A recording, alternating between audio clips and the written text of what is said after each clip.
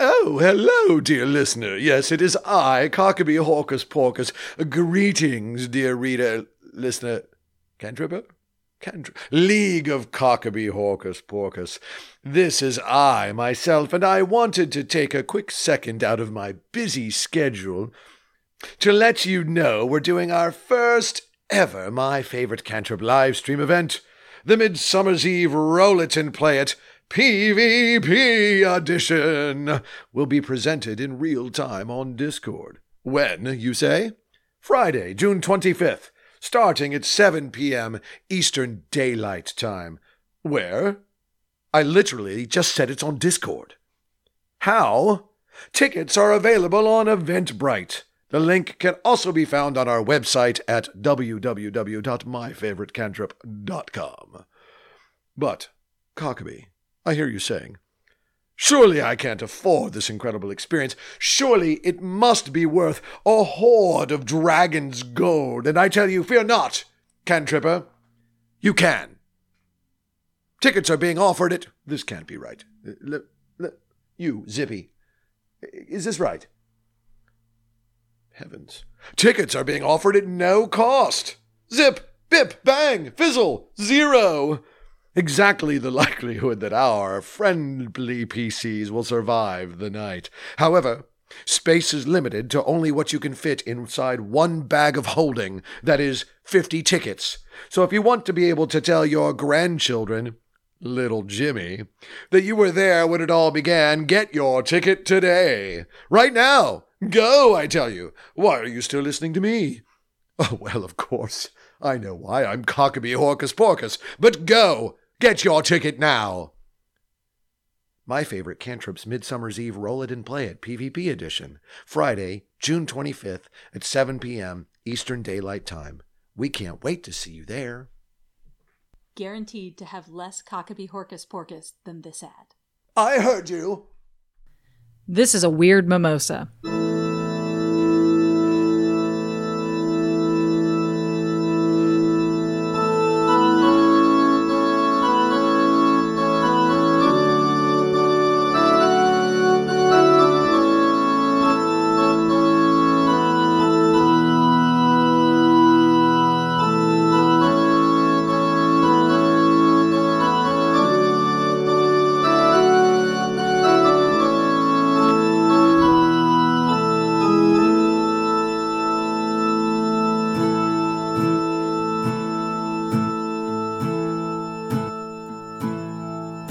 The dragon is staring you down. Your charisma check failed and you're all alone. There's only one action to take.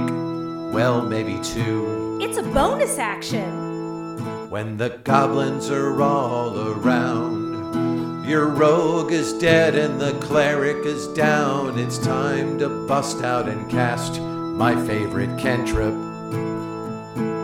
My favorite cantrip. The one that makes you slow down. My favorite cantrip. Go zip, bip, bang, fizzle, and boom. My favorite cantrip. Shoot sparks and colored lights. My favorite cantrip. Makes dope sounds in a room. Your sidekick has run far away. Your familiar's been sent back wild to the fey. There's only one course to take. Make colored sparks and a hasty retreat. Toll the bell and run like hell and pray to all the gods for my favorite cantrip.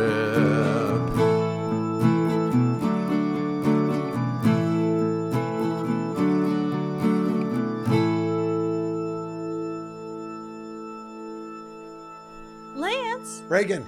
Hey. Hey, how are you? Great.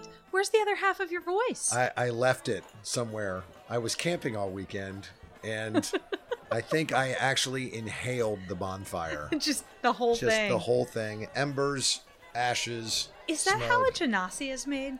It is, yes. Oh, yes. okay. That's actually how you mate with a fire elemental.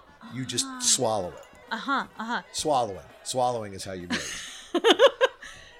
I've heard that argument. I'm not sure I buy it. Well, it's how you mate with an elemental made of smoke. That's all I know. So how long before you... What, bud? Can't you see it's growing out of the side of my neck? It's like gills, only not. I call it Pastulio. No. No, I don't. I call it Smokio. Smoky. The important question, though, is Yeah. what do you think of my dope new hat? That is a schmancy fancy new hat. It's got some hay on it, It so you know slaps. it's good. It slaps. I'm not sure I'm convinced that's It a thing. slaps, Reagan. You say that's what all the kids are saying. Hey, I mean, that's what me and my friends are saying. You are super hip. Can't you tell from my throaty voice? So hip. So Oh my gosh. hip. Happy Memorial Day to you. And to you, although Thanks very much. when this come out, In about 7 days. So I think it's still okay to say Happy Memorial Day. well, apparently I couldn't say Happy Memorial Day. I tried, and nothing. You said came out. Happy Memorial Day. Thank you for joining us, dear listener. It's been a great edition of My Favorite Cantrip today. What are we gonna do today, Lance? Well, we're here on our podcast, My Favorite Cantrip, Reagan. no, that part I've got. And by the way, thank you, dear readers, for joining us on this, your holiday. Whenever day that happens. Whenever to be for you. day your holiday is. You know what? It's a floating holiday Look, because it's summer. I'm Destiny Manifest. She's the goddess divine. We say, take a holiday. We think you should We think you should right now. right now. Don't even tell your boss. Just Nope. go. Drop it. Yep. Watch out for they who loom. Yep. And Huh? What is the sound of a shuttle going back and forth? yeah, we don't know. We got to look Wait a up what loom sounds are. But anyway, dear listener, thanks Dear for reader. joining us on the podcast today. Yeah, we're going to talk about stuff, aren't we, Reagan? We are today. What's on is- the agenda today? Today's a talking head. Talking Yeah, we are going to do what I'm thinking of as the PC. Did you hear the Roundup. rumble of? Did you hear the rumble of hog thunder outside? Dear listener, we live in Hog Thunder Town. We do live at in least Hog on Sundays and Thunder holidays. So Town. if you hear the rumble of, Literally 800 Harley Davidson going. I was going to by. say the Harley rumble of Davidsons. mighty steel steeds Oh, as oh, they thunder uh-huh. down the road. But That's not what you call them off the air. no, it's not. The good news is that Lance does not at this time have any frozen bottles of ice to throw It's out the true. window. I cannot chuck them at them No. today. It's still in the works. No bottle chucking. Once I master ice storm or freezing spray, then I can do that. Right now, I can only cast it as a ritual. That's right. And That's sad. we don't want to sit here and watch Well, that by for the 10 ti- minutes. By the time my 10 minutes are done and the spell's been cast, they're long gone. They're long gone. They're halfway to the next county. And then it's just someone's really old Cadillac without a catalytic converter. Or a roof, since it's a convertible. And there's just like sleet. A convertible Cadillac with no catalytic converter. Convertible Cadillac, anti-catalytic converter. Ooh. Yes. Well, how about Yes. that? It is a converter. Lance, Hey, Reagan. you know what we're here to do today? I do. We're gonna it's do this, right? Talking heads. just We're whatever we talking want to talk heads. about. We're just going to talk about whatever we hear outside. You know, I think we should deep dive into what you're about to say. I've been thinking of this as our PC Roundup. Yeehaw! Well, welcome to Homebrew Country. Dear listener, we are here today. We got PC Roundup on Homebrew Country. PC, tell me the name of your new record. Well, my new record is called I Drive Up and Down on a Lawnmower. And why don't you sing a little bit of my favorite track off that record, our good friend PC. And that track would be I Got Snow in My Convertible Cadillac Anti-Catalytic Converter. Can you sing us just the chorus of that? Well, I got snow. Oh, I got snow. Oh, yeah. It makes me feel low. Oh, so when low. I got snow. That's it. I'm crying in my gargle blaster over here. Well, that's been another episode of Homebrew Country. PC, say goodbye to the nice folks. Goodbye, nice folks. Hey! Hey! And we're back. And we're back. Thank you for that commercial break there, dear listener. Yeah, let's do a PC roundup today. Let's do it. Yeah. We Can we have talk a little now- bit about the worlds also? We can, and I wish we would. And I will tell you something. I am so excited. So when Lance and I initially started this, each one of us opted to do 3 PCs to Right. start with. We knew that we were going to start the whole anthology of our duet play podcast, because that's what we are, folks, an anthology, An anthology. with 3 PCs each, which means Mm-hmm. 6 worlds and 6 storylines Yep. that we're starting with. And we have now done one of each. That's right. And it seemed like a good time to just kind of touch base Yeah. and say, where have we started? Where are we going? What's happening? Who are you? Who are these What is people? this place? Where am I? What? What? So where are we going to start? We're going to start with Uskar. Oh, I love Uskar. I also love Uskar. Playing Uskar. I can't wait. He's level 2 now. Yep. After our last adventure where he almost got killed by whatever Sandy Pants was in An Anubian. oh, an Anubian, yes. And frankly, Hedgie Hedgehog was of more use than that damn shopkeeper. Gregor did what he could do. He was helpful. Gregor. Gregor, I'm hurt very badly, Gregor. Gregor, you give me guff. No more guff, Gregor. I do hope that the guff returns. Well, I'm so excited because at level 2, Yes. Uskar is an artificer, and that means he can create a homunculus servant. What? Can you guess who his homunculus servant is going to be? Is it going to be Sammy Samovar? It's going to be Sammy Oh my Samovar. God! Hi, my name is Sammy the Samovar. I make Uskar's tea. Hi, my name is Sammy Samovar. No, I we make are done with Uskar's that. tea. Don't. Hi. Now he'll be able to have his own, or He she, will. they, It. she, they, he, they. I don't think Samovars have gender. I think not, so they. It. Not it. It's an it. Once sentient, it It's a becomes a they. Samovar. So, Look, my character, it gets my preferred personal pronouns, thank you, not yours. you Don't you gender my Samovar, thank you very much. Oh, and throwing things. I don't yes. care if you are the goddess divine. I'm Destiny Manifest. 100%. 100%. You just keep me up to date on your Whoa. personal pronoun. Back up there, PC Roundup. So Uskar is Yeah. going to make a homunculus. He is. Out of Servant. Sammy Samovar. Sammy Samovar. That's right. So we set this world up to be kind of a adventure of the week, right? Yeah. Tell me a little bit about, because, dear listener, if you've listened to the Uskar episode, then you know and that I recommend you do. I recommend you do too. You may discover that Uskar's very unsure where he is and where he's going. what he's doing there. Or what he's Is he doing. supposed to take an apartment? Is he moving on? Why is he at the docks talking to a whole family of tieflings with crazy hair? Who knows? Look, Charlie and Jolene and Jolene. Where can I find apartments? Can you tell me a little bit about the world that Uskar inhabits? I can tell you a little bit, yes. So I did a thing where I thought it would be really fun to let Uskar determine whether Uskar wanted to stay in Kashhafen or move on down the road. And instead, Uskar became confused. Uskar got confused why the session had not yet ended, and all we were doing was hanging out on the docks talking about apartments. Look, sometimes life be like that. That's true. Oh my God, that is so true. So we're going for verisimilitude then with Uskar, is what you're telling me. Yeah, we're going hyper realistic Isn't with that, Uskar. at the end of the day, when you fight an Anubian, isn't that what happens to you at the end of the day?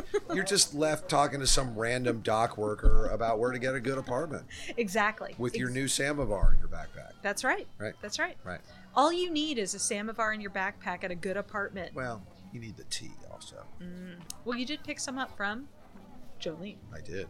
So tell me a little bit about the world that Uskar is Right. in. So Kashhafen has some secrets. Now, that's the name of the town, right? Correct. Okay. So is Uskar going to be in this town next episode? Next episode, yes. Okay. After that, Yeah. maybe not. Sure. But yes, right at this moment, we're going to hang out in Cushhoffen for a little while, or Tea Haven. And I wanted to start you somewhere that had the potential to have a lot of places to go. Dear listener, that's Tea Haven as in TEA, not TEE. It is not literally covered with T-shirts.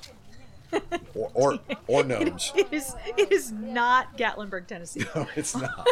Though, now we're straying into a different episode. Good Lord, there are a lot of airbrushed shirts on the Tiefling dock workers. Shocking. That's what they a universally shocking amount, wear. yes. Is with the little fringe, yeah. with the little plastic beads on them. so they're crop tops. Then.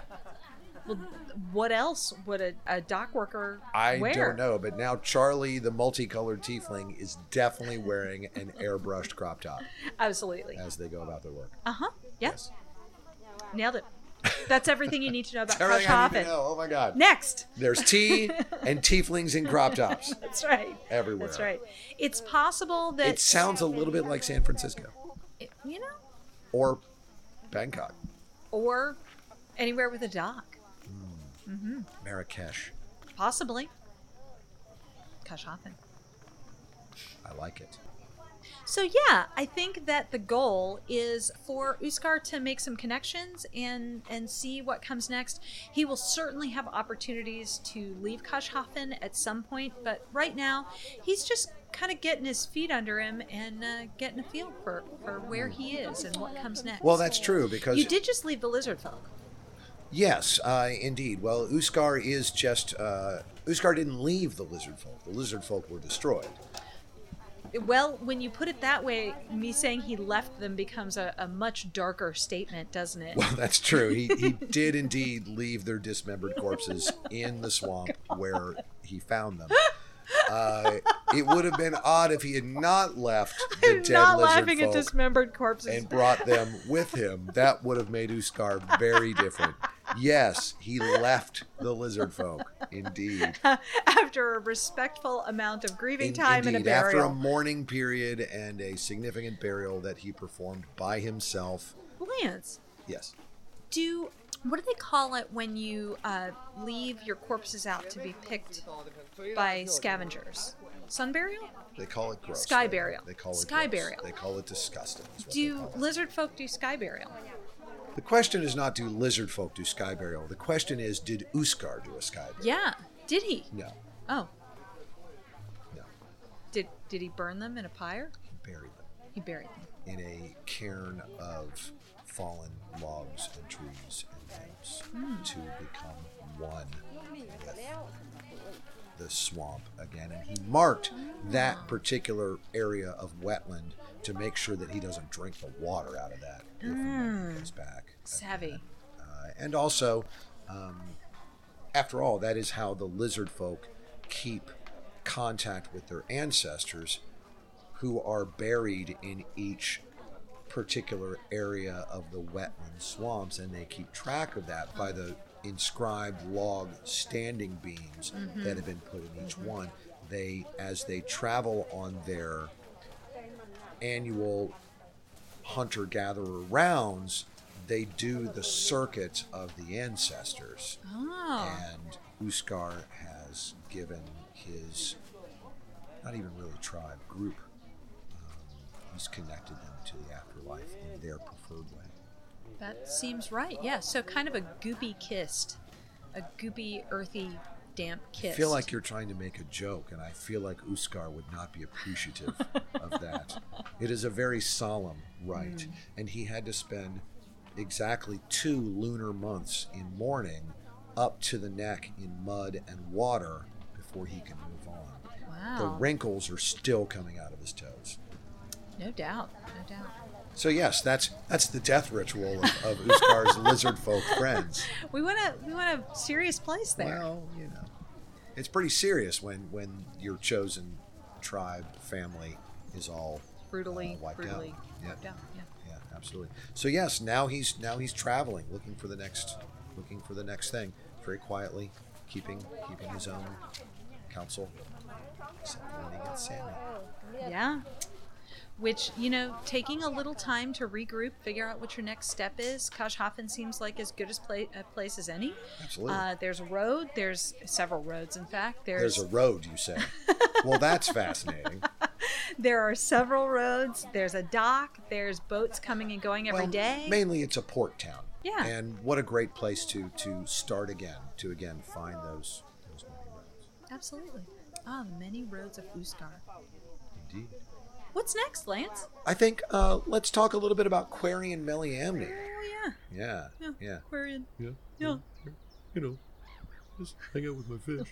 I think it's funny that I do the Quarian voice because I'm Quarian, Right. and you can't stop yourself. Everybody knows that voice. From doing Everyone Quarian. knows that person. Yeah, man. Wearing the puka shell necklace, They're sustainably harvested. Tell me about your fish. Oh, I can't wait. I can't wait. Is it a level 2 thing or a level 3 thing? At level 3, Quarian is going to, and Quarian is a ranger, and Right, I'd forgotten yes, that. Yeah. and he's a swarm keeper. He's a sea elf, right? Yes, Is that out of Tasha's? that is out of Tasha's. Right. And I was so excited when I saw it. I didn't want to do it with bugs, although I Right. did consider crustaceans briefly. Oh my God. How funny Would you would have that been? done crayfish, lobsters, crabs? I mean, I think it would have had to be rock lobsters, but I didn't go that route. I wanted to do Thank God. fish Because we would have had to do the song every freaking time. every time. Yeah, and that would have gotten old. But I'm kind of picturing his fish as these. He has already mentioned that they are aesthetic as well as intelligent, and so I'm picturing these kind of flowy-tailed, like kind of beta-looking, Okay. but sea fish colors. Okay. Because see, I was picturing like African cichlids or gouramis or something like that. No, they may have the instincts of those types of fish, but they have like flowy, pretty. Wow. Yeah. That sounds great. And I am so excited about like when they do things around him as the swarm, Right. that there will be a beauty to Right. it that hopefully will help him. Look, we have similar backstories. Get over the horrible massacre and eradication of the entire village of the place where his people came Now, from. Quarian is still in the midst of that particular Just adventure. right in the middle. He almost got eaten by crabs. He met He a guy did. in a boat, He did. and now he's off to see if he can follow the tracks he Dear found. listener, that episode, that session in which we played, was about 3 hours long. Because we were so into it. Yeah, and we it were was having a a really great good time. session. But there were 2 combats involved, a whole bunch of interactions, so we went ahead and made the decision to split that in half. So the next Quarian episode that you hear will be the continuation of the story of him trying to find out what happened to his lost people. And he's made a friend. Yes. The hardest thing I will say is that I want to talk about things that haven't happened yet Right. for our listeners, Right. and that would be uncool. So I'm Right. not going to do that. I am intrigued to see where he ends up next and whether this little friend of his sticks around. What do you think of the whole situation of finding the brooch of your supposed best friend? Dark. Yeah. It's dark. Indicates an evil, possibly mentally ill DM. Well, They Who Loom suggested it to me. It's heavy. It's heavy to have your entire village wiped out and then find a brooch, not from just anyone, but from your best friend. You gave it to them. I know. Yeah. It can't be a good sign. Steaks, Quarian. Steaks. And we ain't talking on the grill. We did eat a heck of a lot of crab, though. Big If crab. only you had an alchemy jug. No one lets me have this. So we know a little bit about the backstory of Quarian, and we now know that Quarian is a ranger, and he's got this friend. What intrigued you with when I said, "Hey, let's make one of these worlds for one of your characters a water"? I almost said water world, and it conjured up visions of Kevin Costner. I didn't mean that I wanted at all. to go the opposite direction Right. of Kevin Costner. A- Just no thank you. No, a watery world. What kind of spurred your thinking to come up with this character? Can I tell you something funny, Please Lance? do. You didn't say, let's make one of these a watery world.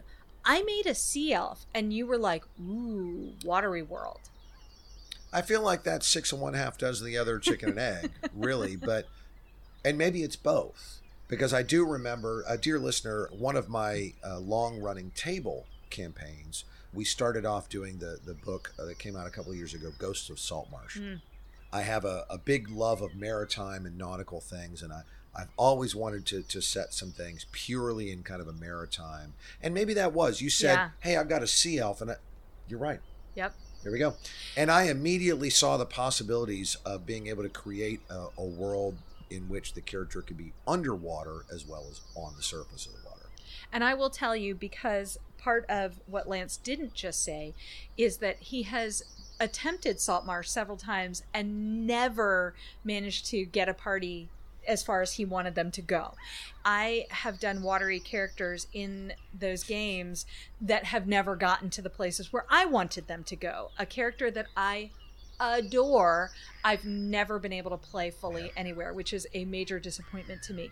So in part, I think Quarian came from knowing that if it was just you and me, that we could do some stuff with a watery character. But I didn't want to use the other character, and I didn't want to do it in Saltmarsh. So why Quarian? Why this particular build, this particular personality? Why that character? Because I looked at Swarmkeeper and I was like, I'm really drawn to that, and I want to do a Swarmkeeper. So I think one of my characters is going to be a ranger. I've never played a ranger before. This is totally new for me. But I didn't like the land options. And I started thinking, well, why does it have to be land? And then I realized if I do a water creature, Lance is going to do nautical stuff, and that's going to be a fun win-win for everybody. So that was kind of where I came from on that. So why a sea elf? Because he can breathe underwater? Well, there are other things that can breathe underwater. There's tritons, there's... Yeah. Dear listener, I wish you could have seen the Goddess Divine's face right then and there when I said the word triton. Yeah.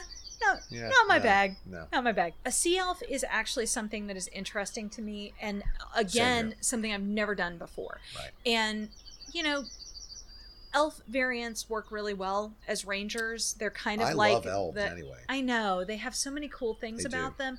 And I just was like, I think this character needs to be several things that I've never done before that fit into kind of the stuff I want to do.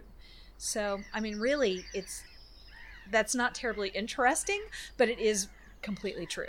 Well, that makes sense. I think you get to a point that certainly you and I both do when we make a character is we kind of think about what kind of person we want it to be first. Yeah. And then we'll tag in what race and class and all that is going to make that person come alive. It felt like the litheness of an elf and that sort of thing made more sense to me than trying to go for something that was maybe more of a sea warrior or even a fully, like a genasi would be fully of the water, right, where a sea elf is in the water and is a creature of the water but isn't water themselves in that way. Yeah. I had a picture of kind of what this person looked like before I had a name. Which or even issue had decided. of Teen Beat did you pull him from?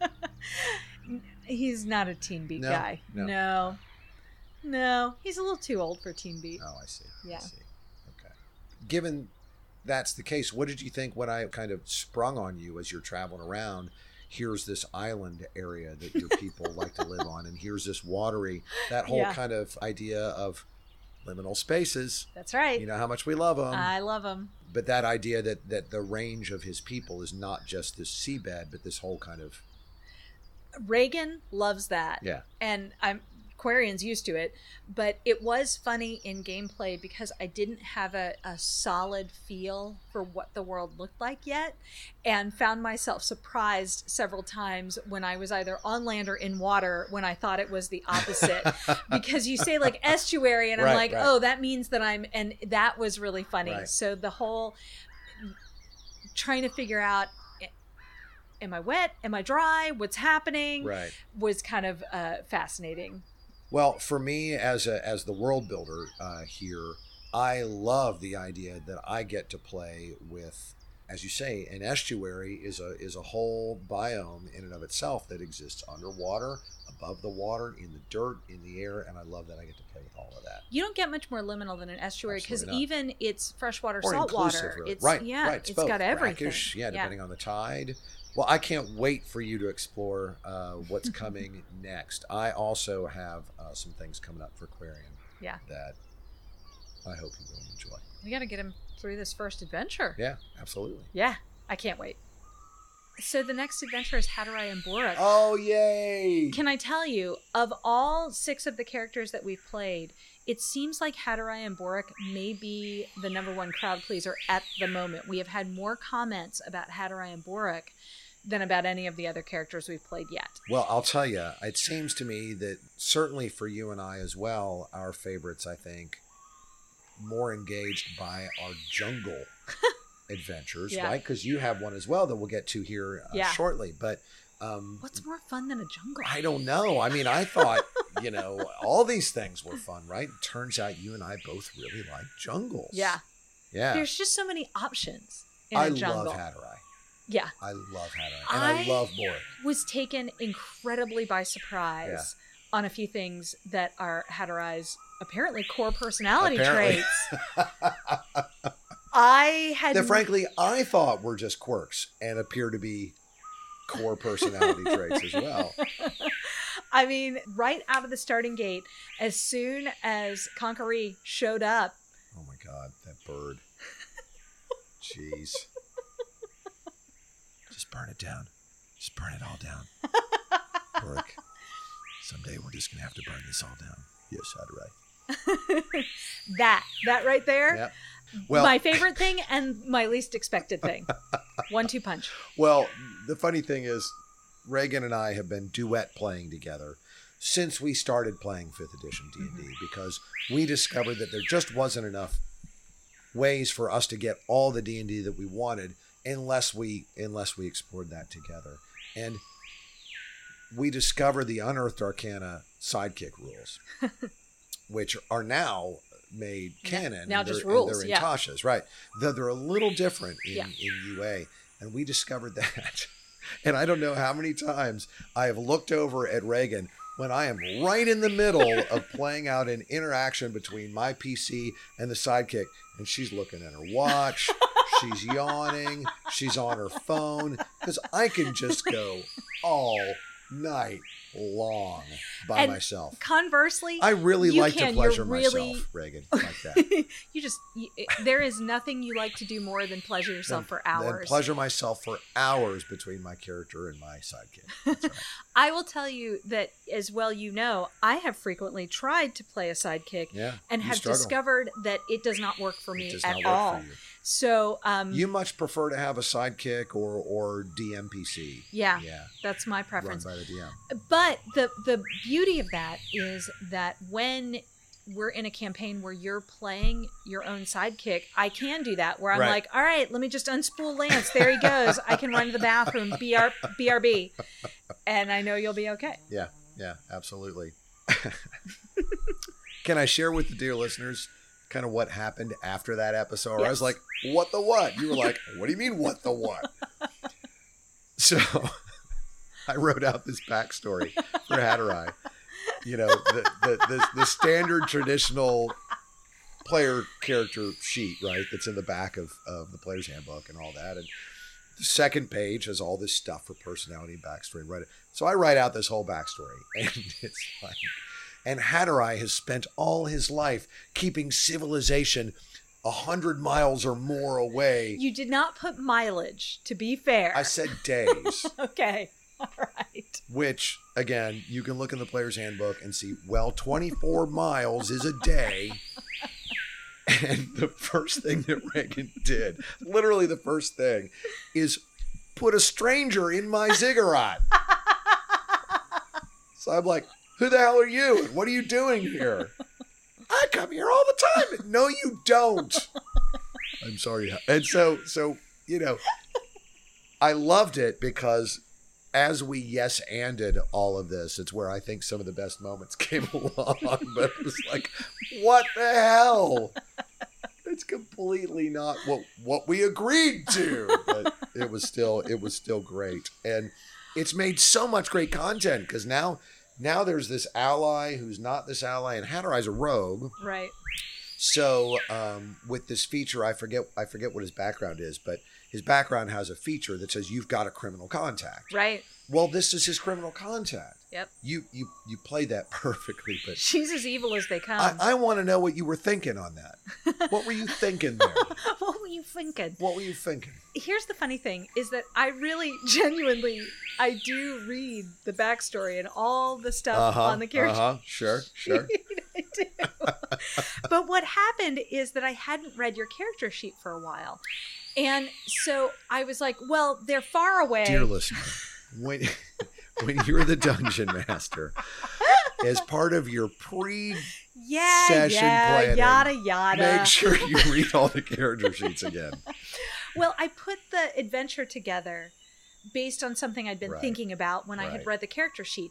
And I realized that I had painted myself into a corner, if you will, because I put a timetable on the first adventure. Right. So if you couldn't get to Penny... Oh, they would have gotten Yes. to... I see. And so And then I would have just had to was burn down the other place right then and there. right Is that what you're that saying? minute. Right. Mhm. Yeah.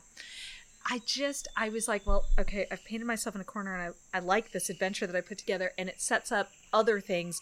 I would like to do it. So then I thought, well, Penny and Squeak's children fly. So they just... Just in my head, they are these misshapen, monstrous aberrations of something that walks and something that flies. And their feathers They are look like cherubs. they look They're beautiful little flying people. they look like weird ass little bumblebees with faces that someone shoved a few feathers into. In my head. Well, I think that you've just described how Hatterai sees them. For sure. Let us not forget. I do not have the grace and beauty of his people. Let us not forget that Borik has a crush on Kikik, who is the teenage daughter. You just totally made that weird. Borik You said totally it. I'm going to have to go back and listen to that episode to see if that's canon. Borik said it. I'm going to have to go back. I wrote it down. I'm going to have to listen to that. Look, Borik is an ape. Yeah, and he's a teenager. He is, because he only lives to be 30. He's having a midlife crisis right now. Right at this moment. That's why he's going for this younger woman over there. Oh my God. Good Lord. That can fly. So, Yes? I'm going to ask you about the world. Where did you draw inspiration for this? Yeah. Well, lots of places. One of them was that you specifically used the term ziggurat, which I did. is not the term that I would have pulled for a jungle dwelling, but it's completely appropriate, and I got really excited about the ziggurat. So then I started that's thinking... what's down in the Yucatan Peninsula. Right. Is ziggurats. And so I started kind of pulling on those things, but I started thinking about like South American the era of exploration. Sure. Yeah, and like riverways and the rainfall and, people that don't really belong. Are we talking belong like Indiana there. Jones era of exploration, or are we talking about like Cortez the Killer explorer? Yes. Okay. fair Yeah, enough. a little bit of both. All right. But like what Penny is a halfling. What the hell is she doing there? Well, it's the age of exploration. Sure. There's people invading that don't belong there, that are setting up in places that make no sense. So Penny's exploiting the natural resources and the indigenous people. She is, but also Penny is the phrase like going native or something like it's a horrible phrase. So Yeah, but that's what I'm picturing is that her So people she's- feel like she's, and they would be insulting and racist about it, but she's making she's a nice like life. that guy from Heart of Darkness who's gone native. Right. The horror.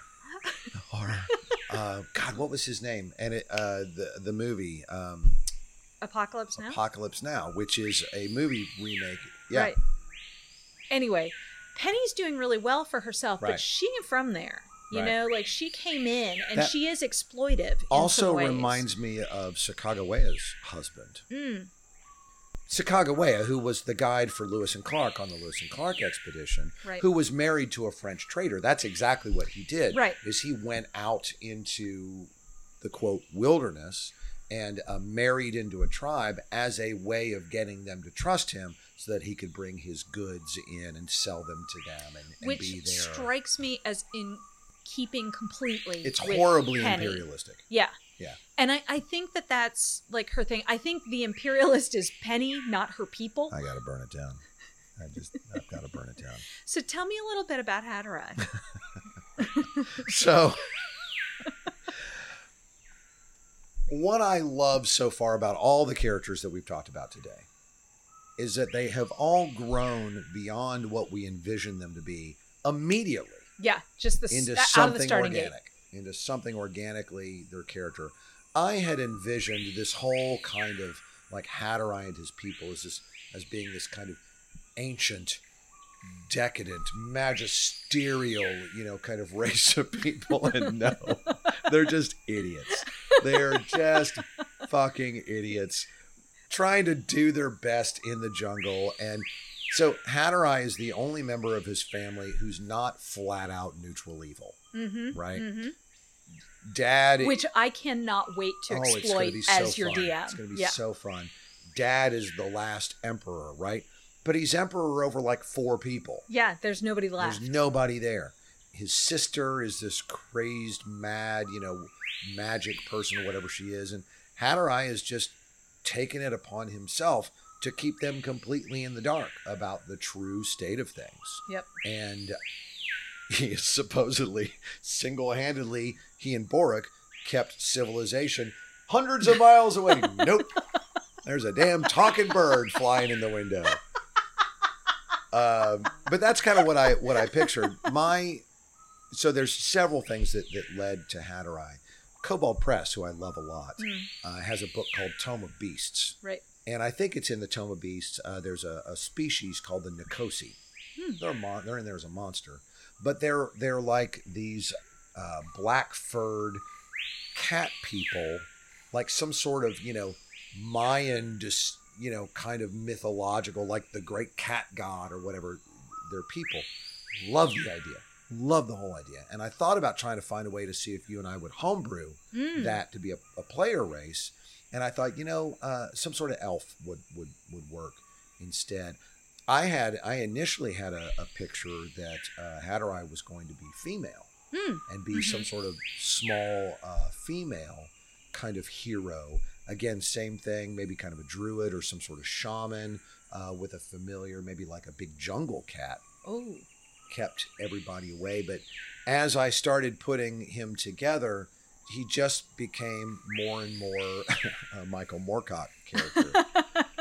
Any of you, dear listener, who I used to really love reading all these different classic fantasy authors, Fritz Leiber and Michael Moorcock. And Michael Moorcock wrote this several series of stories that have kind of formed my own mythology, even though I can't really stand to read them anymore. Oh. They're dated, Yeah. But when you're 14, it was some dope ass shit. It slapped, right? And but he had this character. Nice callback. Thank you, Elric.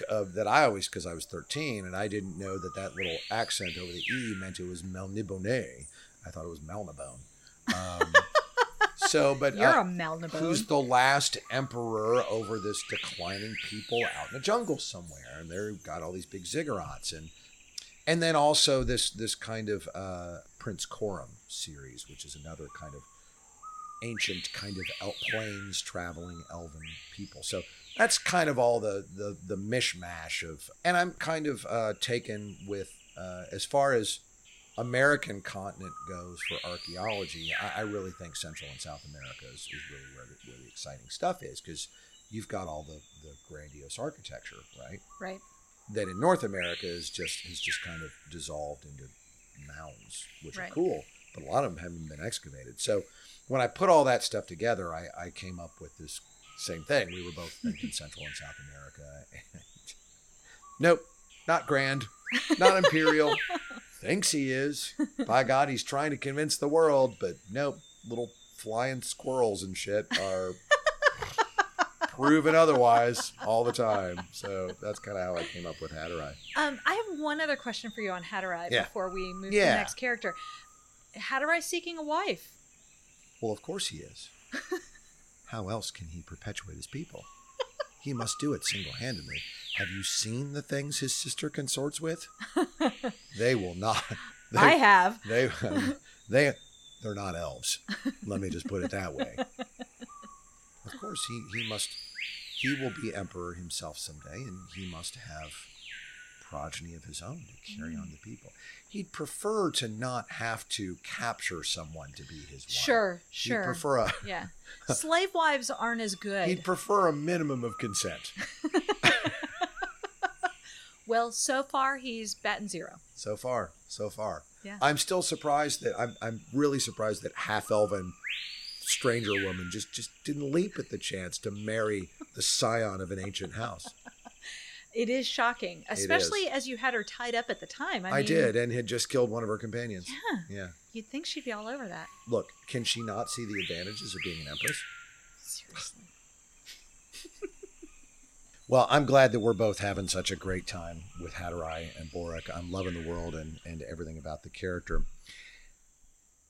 On a completely different track. As far away from the jungle as one can imagine. So far. And below.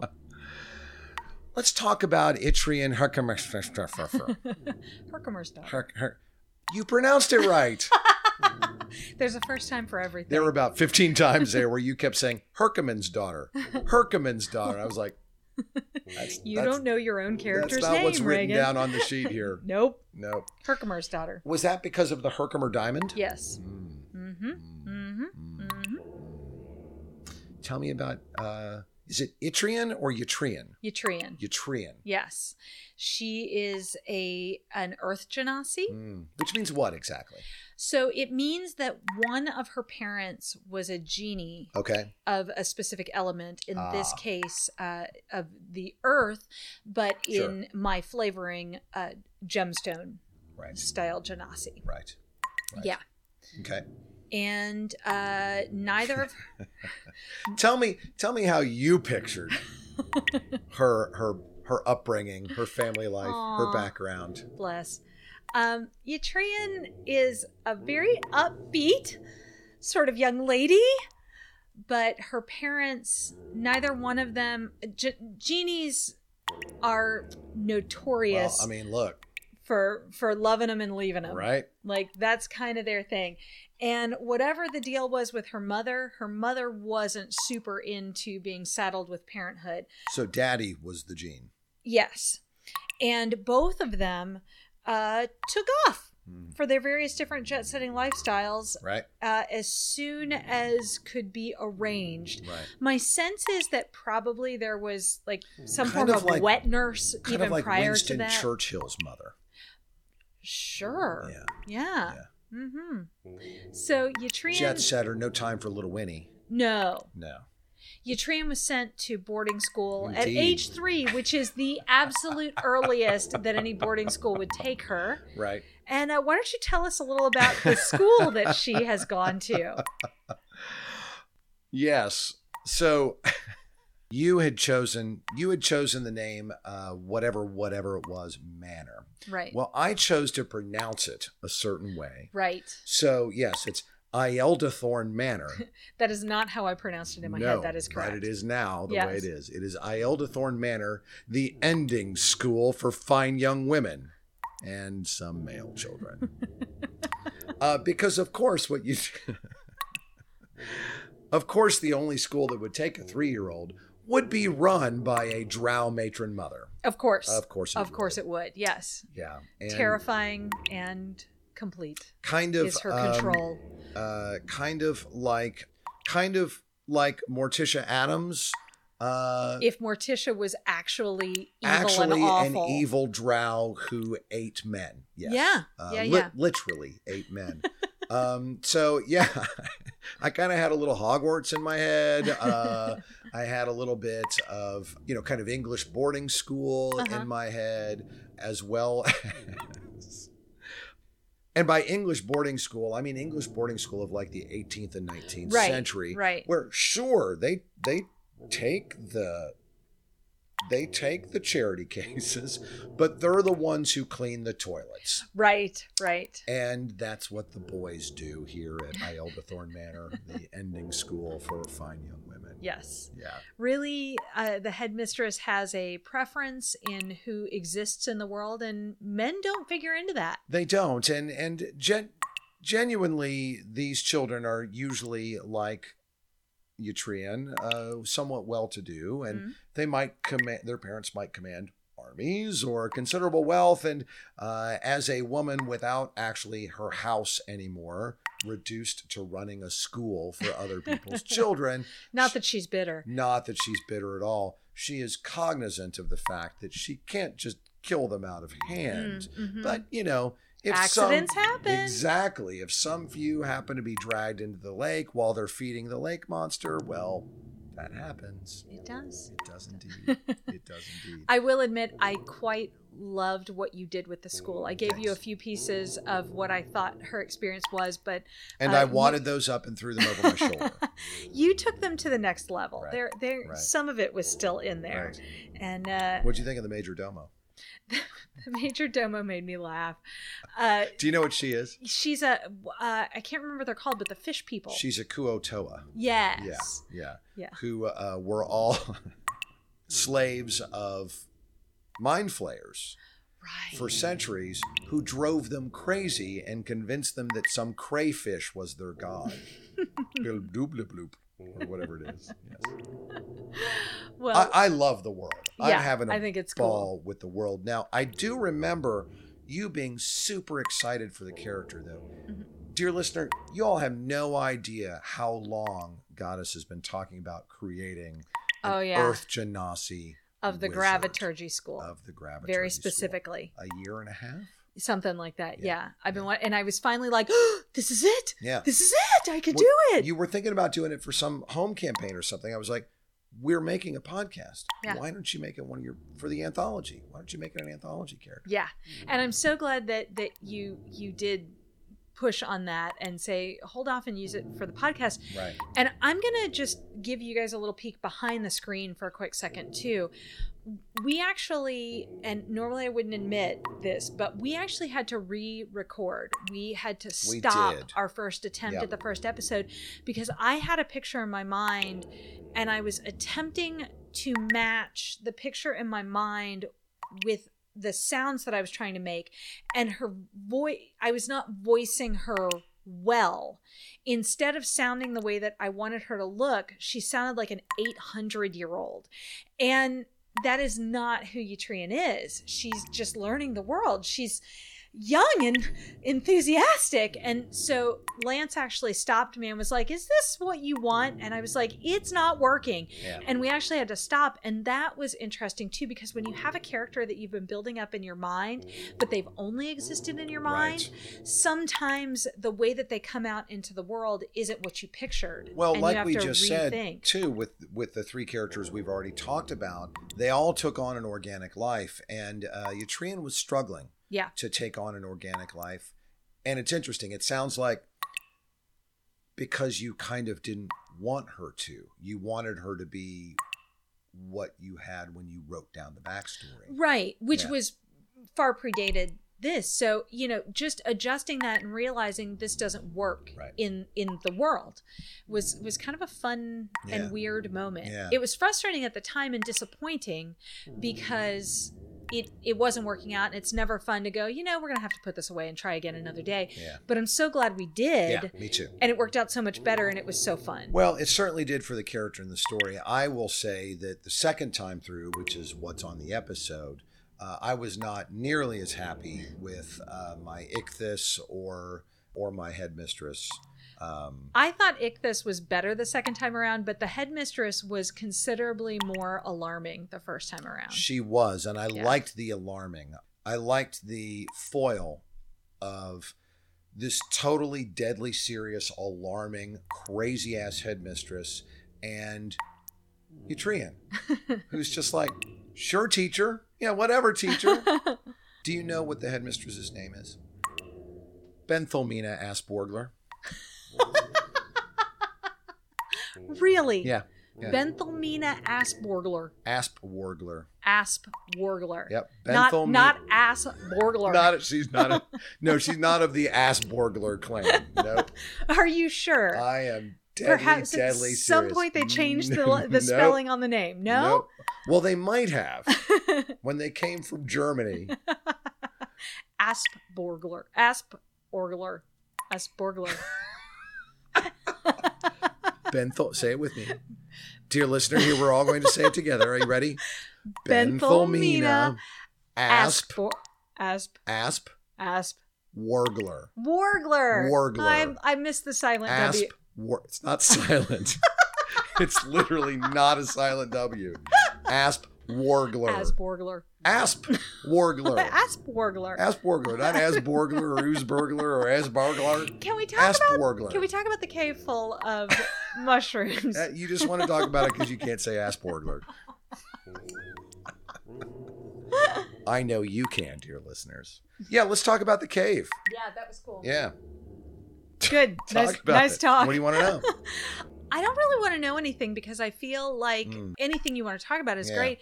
I'm not really asking for insider baseball. Ooh, and I had forgotten about the acid drips too. Yeah, I was actually going to say, did you that. like the Ringing Cave? I loved it. Re-listening to that episode, I loved that moment where I realized what Yatrian would do, and she just starts tap tap tap tap tap tap tap tap tap. That when she realizes it's not a being, it's just an effect, and she gets so excited, and she gets to be a kid for a minute, and just think it's cool. Right. That's a beautiful thing. I love that in movies and stories and whatever, when the kid who's had to be a grown-up, which is essentially what's happening here, right? Yatrian's been sent to this boarding school that's deadly freaking serious, and she's had to grow up really fast. But those kids who are already adults, when they just get to be kids, I love that. It's a beautiful moment. Yeah, it really is. Yeah. We also, if you remember, we had to re-record because we were struggling to get through the world. There were some struggles there with like where to go and what to do. Yeah, that is the plus and the minus to building a big world. Right. And sometimes as a DM, it's not a big world. It's a linear cave, but well, I have found this before. I've done this to my PCs before as a DM, but also as a PC, I have known that there is a direction that exists, but I'm not seeing it. And as a DM, where I've known that there's a direction that I'm hoping my PCs will choose to go, and I'm not giving them the right, maybe not cues because that makes it sound too controlled, but the right opportunities to head that direction. I see. Yeah. Well, and that I think is a fundamental difference. What you just said and what I had in mind are fundamentally different. I had nowhere I wanted you to go. Yeah. I wanted you to go, I'm in a dark cave and I don't know how to get out of here and to explore that cave. Right. Because there were things that were going to happen no matter where you went in that cave. Sure. So I guess it's kind of a sandbox thing where, you know, sandboxes can be difficult, but I wanted you to feel the sense that you were actually in an enormous dark cavern that you couldn't see from one end to the other from. Right. How do you get across that? You just have to walk into the darkness. Yeah. And hope you're headed the right way. What a metaphor for life. Exactly. Exactly. I think that's a great place to wrap up Yatrian. But is there anything else you'd like to say about the character? No, I think that she's developing as she goes because she's a youth, and I think that's good. Dear listener, you all have also not encountered all that Yatrian has yet encountered. So leave us some mentions in the comments of your favorite pod listening thing, and tell us what you think of the sandbox and what you think of what happens to Yatrian. Absolutely. But I'm glad you're enjoying it. Oh, it's fun. Plus, getting to do an adventure fully underground. Yeah. I don't know if she'll ever Do not we be have underground. claustrophobia issues? We got one that's only underwater. We got one that's only underground. We're working through some shit, We're Lance. working through stuff. We've got like daddy issues coming and growing up issues and oh my lord. Absolutely. Because you know Hatterai got daddy issues. Oh, Hatterai got daddy issues coming out of his ears. So speaking of not daddy issues, let's talk about Tasia. Yeah. Yeah. Twinkle. Yeah. And speaking of places where your DM blindsides you, I will admit, on this one, I thought I was handing you a gift, and you were like, I don't like that flavor. So that whole thing was really intriguing. Why don't you tell us a little about Twinkle first? Well, though? we've done it to each other now a Yeah. couple of times, and I will admit, after Hatterai, to have the thing thought we were on the same page, and it turns out we weren't, and it was great. I was more flummoxed than anything else by Twinkle. Which we should probably explain how. Yeah. I will. Twinkle is a satyr, and I really love the satyr species in D&D. It's new, Right. newish. I think 2020 there's been a pandemic. Everything in the last year and a half seems like it happened in the past 4 weeks to me. So, but anyway, it's newish. I love the species. They've got so many great things. Mrs. Fox agrees. Yeah.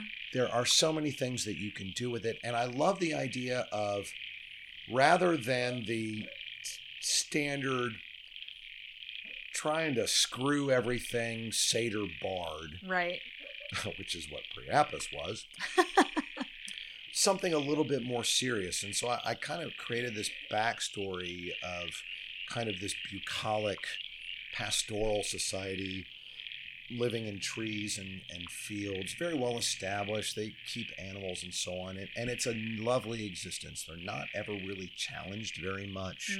They don't fight they haven't been wiped out, but for some reason, this character is just always looking to the horizon, just always looking to the horizon, and just loves the possibility of what's over it far more than she loves everything that she's got right here, which for most people would be more than enough. More than enough. She's got family, she's got a lover, she's got a place to live. It's a wonderful, rich society, but just that horizon just keeps calling. So it's literally horizons. It's twilight. She is a twilight cleric. So I just loved that idea of constantly chasing the horizon, the unknown, the gray area, the twilight where you see all sides, and constantly chasing it, because obviously living life means you're making choices. You're constantly moving from twilight to certainty, right? So in order to keep that feeling, you've got to constantly be moving towards the next horizon. So that's what I had in mind for her. And I pictured her as this kind of MacGyver, right? Right. Going from place to place, she loves people, she loves rumors, she loves getting a sense of place, talking to everybody, helping out here and there, and then moving on. Sure. The A-team, Yeah. right? Without all the guns. Or the helicopters, or the crazy people, or the military. Which is the plan. Right. So, but that's where I thought we were going to start. Right. And again, rule number 1, when you write out a backstory, the DM may ignore it completely. I felt like I did not ignore it at all. I just started in it, not beyond it. I was powerfully blown away by the whole starting in a dream. Blown away by that. And was so excited to see what was coming next in this dream, because obviously, of course, nighttime and sleep is the ultimate liminal space. Yeah. It is literally the time when all possibilities can happen to you. I thought that was a brilliant stroke. Why did you come up with a dream sequence to begin with? Because she's a Twilight cleric, and she's about to go out into the world. And you say that like it's a certainty, but that doesn't necessarily mean that she's in a dream to start. Well, from my perspective, that was the obvious starting point. And that how, when you think about, not that this world is specifically Greek-ish or Theros. Right. It's not. No. But I wanted to pull on that concept of the gods being a little closer to Sure. Earth than they sometimes are. Right. And that she, like all heroes, has something that draws her to not necessarily a task, but kind of that calling concept. Right. And how does a god have a conversation Right. with one of their followers? They come to them in a dream or a Sure. vision, Yeah. right? Right. And so it was that, or, find her in a field of poppies. And I really felt like the right thing was to have this happen while she's sleeping in her comfort, Right. so that she actively has to wake up in the liminal hour and make the decision to go. And then the MacGyver adventures begin. Well, I loved it. Though, again, I was a little confused because once I figured out it was a dream, I didn't know whether I was supposed to have had all my equipment. Did I not? I just, it took me a minute to catch up to where we were. If I were to have a star or wish on this, my main wish was just, it was so short. Yeah, it ended up being very short. I felt like rather than telling chapter 1, which we had done for all the other characters, Right. we just wrote a preface. Yeah, it was And kind of an episode 0 in a strange sort of way. It was. I think it's a really great episode 0. I think it's a Yeah. really great preface, and I'm really excited for where she goes because I'm pretty excited about her as a character. Well, and frankly, setting some things up for intention of returning to this particular chapter Right. of the anthology. Right. There are some things that I wanted to put in there that'll come up later. Sure. So, when you have a complicated backstory, you need to roll it out in such a way that it can be consumed. Right. And I really wanted to kind of have that experience of giving you the opportunity for some callbacks at some point in time. So Well, we'll see. and again, as we're talking about it, I really do think it was a brilliant way to do it because otherwise it's just like, it's what we did. Here's a person, you find yourself in a situation. This was, it felt very cinematic to me. Yeah. And I liked that. I liked that a great deal. And you got to fight a clay urn. Right. I have to tell you, I have no feeling for the world at all. Sure. Can you say anything about the world that she's in? I will tell you that the way that I'm kind of picturing it, and this is not an apples to apples comparison, what I had in my head was like that David Carradine It's show? where he's called Grasshopper, right? Yeah. What It's is just that called show? Kung Fu, right? Is it? Okay. So that kind of like walking slightly up a hill, speaking of cinematic, Right. with the rolling hillsides on either side and heading off It's into kind the of a potential samurai kind of. Yeah. Which is funny because that's also, now that you say that, that's also kind of the precursor to the whole MacGyver or A-Team. Yeah. There were all those shows in the 70s and 80s where there's these helpful strangers who just wander into town. Going down the Right. road, The yeah. helpful misfit who wanders into town. Isn't that funny? And that was kind of like the pin that I wanted to put in Right. place for that. Even though the world's not going to be exactly like that, Right. my goal is to have that starting point Yeah. for this world. And the world will unfurl as it is, and it'll look different than that. But that vibe was my Ooh, goal. I just got some shivers up my back too because that kind of reminded me of the whole the gunslinger, the Dark Tower kind of thing. Yeah. Traveling somewhere, but nobody really knows where, and the world's just unfolding as you. Oh, I love that idea. Yeah. Great. Cool. Well, I'm excited for that. Woohoo. I really am. Yeah, exciting. You know what that means? We just put out an episode last week, We did. all about Princess Seventh Mandala. Of the Mountain Cave. What do you want to say about Princess? Before we talk about the ep itself, Yeah. what do you want to say about Princess? One of the things that I realized is that at no point during the episode did I describe Princess Seventh Mandala true, of the you Mountain did not. Cave. And I'm really, really proud of how beautiful she is. I wanted to make her genuine royalty. And Dear listener, she's opening up her color-coded binder of character sheets. it's a thing. So I'm really proud of how I built her because she's built on a jungle jaguar. Speaking Right. of jungles, we're back to the jungle. So is she black or is she spotted? She is black Cool. with black swirls. So she's a black on black. I don't think I knew that. Yes, and I'm like, how did I get through the rollout of this character Right. and not describe her? You never did. And she has deep, deep blue eyes.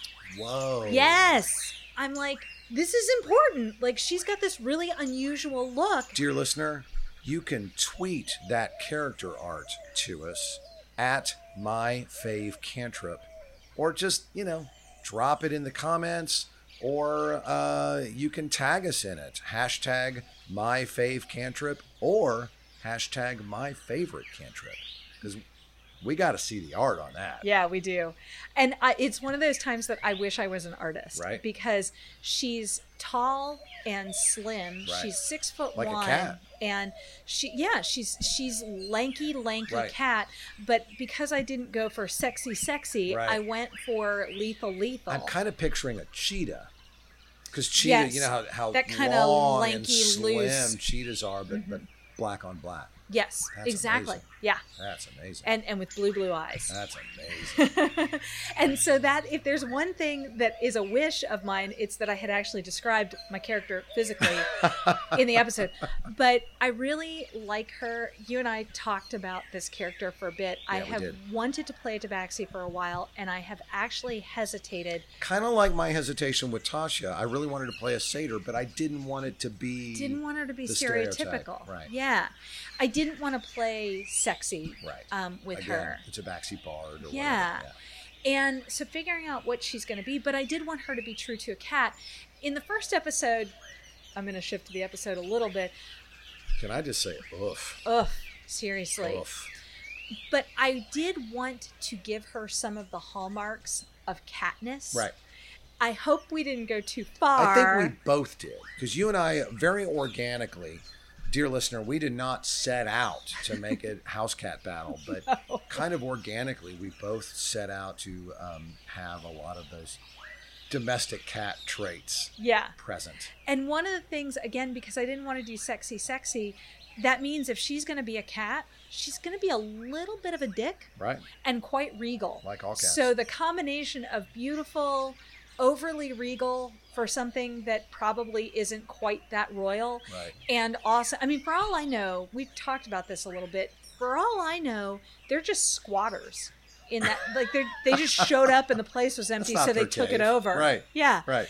But she also had to have this like little bit of a dick to a little bit of being a dick because that's what cats do. Right. Right. Dear reader, we cracked ourselves up playing, just riffing on Just this riffing. on our own, not in the episode. Right. Just made ourselves laugh. Just until kind of we walking hurt. around the house for a couple of days after we recorded the session, being cats. Yeah, It was funny. it was really fun. We have cats as well, so And we have always had cats. we have been students of cat behavior for some time. And when Reagan mentioned at the end of the episode that we had a cat named Scamper, it's true. And Scamper was the kind of cat. We had a dog Yeah. at the time named Sadie, who was a collie. And Scamper would get up in the non-denominational holiday tree and knock the ornaments out that we had Yep. made. We had a homemade ornament party one year. We made all this salt dough Yep. ornaments where we just stuck the little metal hooks in. So they And were- cooked them. and cooked them. So it was like, like concrete or baked dough. Like and this concrete cat, cookies. Scamper, would get up in this tree and knock them out of the tree, where Sadie would promptly eat them. They worked in tandem. They worked in tandem. And Sadie, God love her, had the guts of an iron golem, because she would pass those steel Christmas ornament hooks. The hooks, right the out. decoration, the paint specs. Yep. Just pass it pass right it right out on. with no problem. And that damn cat, This is the same dog that once passed a sock in its sock, entirety. a tube sock. An entire tube sock. which through her elementary neither tube. one of us have ever owned a tube I don't know where sock that tube ever sock in came our from. lives. I don't know where Yeah. that tube sock came Anyway, from. Well, I used to wear tube socks. not I in was the into time we've sports. been together. That's true. That's true.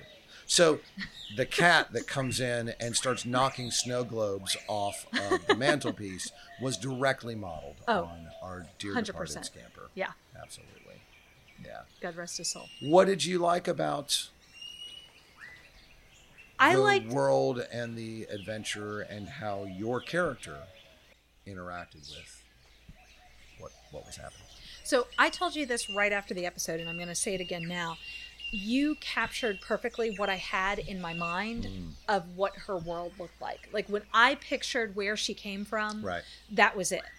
And interestingly, you also started in her backstory. You started in I her did. home base. I did. And at some point, for some reason, she'll be going out in the world. But And I'm glad we did, because if she just had a book and was out on the road, yeah. it wouldn't have been, worked. Yeah. As well. So I'm glad you did that. I liked getting to dig down into the kitty litter a little bit. Right. But also, you did a really good job of catching what I was trying to get from her past and the structure and how having a litter of royal kits and things like that would look. So I thought that was really good. I will also, I'd like to really give stars again for the Bastet cat. Or thummies. Thummies. 2 thummies for the Bastet cat. Because, first of all, you mentioned that they were going to be there, but you didn't tell me they were going to talk. So when it walked in the room and started talking, I was like, ah! But also the... And Bastet cat is another creature from Cobalt Press's Tome of Beast. Right, which we love. Right. But it's a temple cat. I'm just going to say right here and now, there is nothing funnier to me than cats that keep cats. Right. And we don't really know which cats are keeping which cats.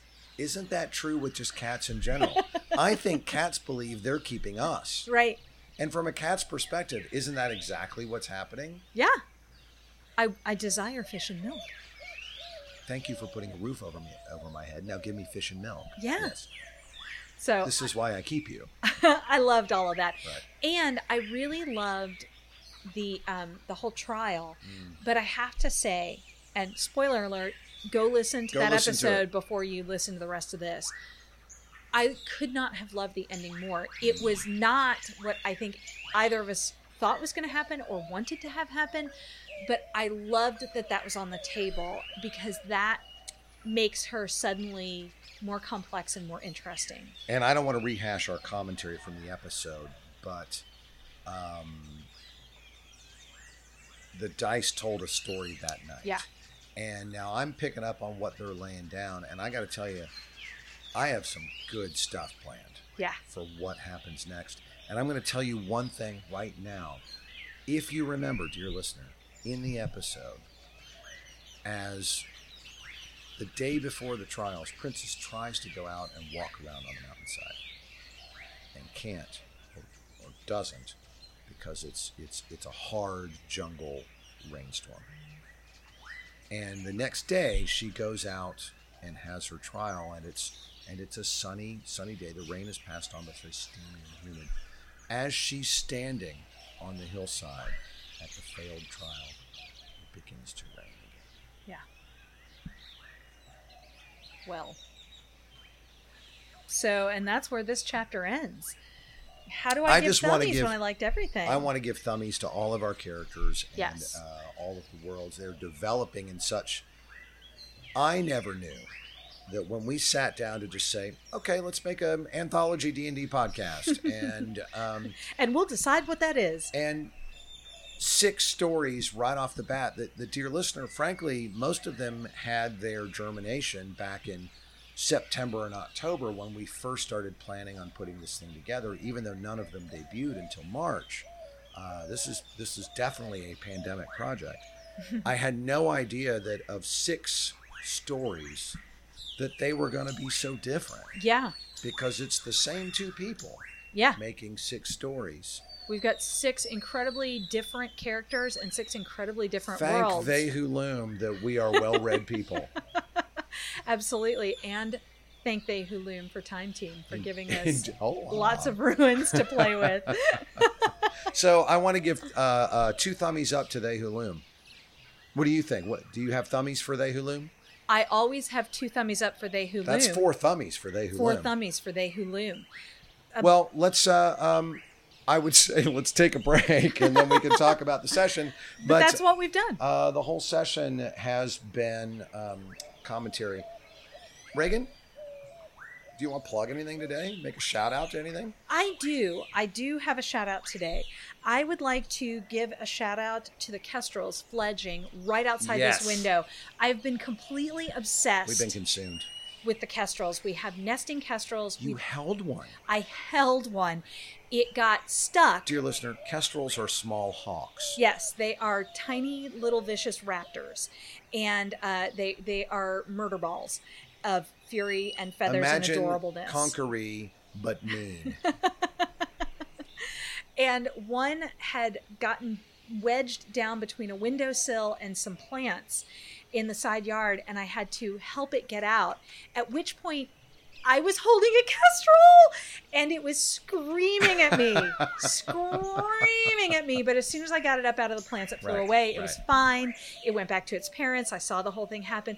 But these things have been consuming my brain for the entire spring. And the fact that they have fledged now and are successfully flying around and killing small creatures in my neighborhood could not make me happier. But the fact that I got to touch one is my big shout out. Well, that's a fine shout out, and I sense some sort of Aarakocra character in your future. Anything else you want to shout out? That's my shout out for today. What about you? I would like to shout out our merch page. Oh, yeah. Over on our website, myfavoritecantrip.com. We've got a couple of T-shirts up there. You may hear us say at the beginning and end of each episode, we mention Weird Mimosa. Weird Mimosa is the production company that we've put together to produce this. We have some T-shirts for Weird Mimosa up there. We like to have a Weird Mimosa every morning. I'm shouting it out, the merch page, because we have a T-shirt coming. It's coming. That I love. Oh, my God. I ain't going to tell you anything about it. Yeah. I was going to shout out some stuff about it, and then I was like, nope, it's Just- too soon. Just Too go soon. Just go check it out. Just go check out And the I would merch like to page. shout out as well kind of our general contact information in the sense of we'd love to hear a review from you. Oh, please, We'd yeah. love for you to tag us either at hashtag myfavecantrip or hashtag myfavoritecantrip. Tell us what you think about the characters and storylines we've got going on. Yes, please. We'd love to hear about that. Reagan, there's one shout out we need to get in. What's that? It has to do with June 25th. Yes, Would you it like to do the does. honors? Yes, I would love to. So June 25th is a super, super exciting day. Please mark your calendars now. Save the date. Oh, God. What? I hear Cockabee coming. Oh, no. I have to say. Hello? Oh, no. Are you in the room now? Yes. Hello, dear listeners. Well, Cockabee, I was just getting ready to talk about Midsummer's Eve. Well, that's live why I'm stream. here. I'm here to talk about the Midsummer's Eve live stream. Well, Oh, heavens, no. I wouldn't want to steal your thunder. no, Cockabee. Please Now that continue. you're here, please. Please continue. You No. know, the listeners want to hear from you, Cockabee. My dear friends in the League, I hope you are all in the League, are you not? Goddess, are they all League members? I'm sure they are, Cockabee. Yes. And why wouldn't they be? And why wouldn't they be? Well, I am hosting a live stream event on Discord, of all places, on the evening of June 25th. Are you? What I am. time? That would be 7 p.m. Eastern Daylight Time. Well, goodness gracious. And you said it's on Discord, did you? I have now said it 3 times, indeed. But did you say it's on It's Discord? on Discord. Ah, indeed. So if you don't have a Discord handle, dear listener, you'd better get one immediately. They are free. They are. Free. Free, did you say? Yes, just like the show's going to be. Heavens, that's impossible. But Certainly it must cost an entire purse of gold. you would think so. But we are doing this at the low cost of available to you today Available to me today. for no cost. I like things that are of no cost. For all that I am, well, Cockabee Orcus Porcus, I nonetheless am a cheap bastard, as all my friends will tell you. That tracks. It does. Cockabee, Yes. why would people need to get a ticket for this? Because there are only 50 places available. What? What? Imagine that. Barely more than will fit within a bag of holding. You can fit 50 people into a bag of holding? Not for very long. But yes, So they need to get a ticket. Where do they go to get that? they would go to Eventbrite, of course. Ah, excellent. I believe that there is a link to that on the website that you keep spouting about, whatever that might be. Indeed, there is, but the tickets are 100% no cost, and we hope that we'll see you all there. Pardon me. Yes? Do you hear love calling? Yes? No. You say little Jimmy is nearly cooked. Very well. I must be going. It's been a pleasure, goddess. I'll see you later, dear listener, on Discord. Well, that was completely unexpected.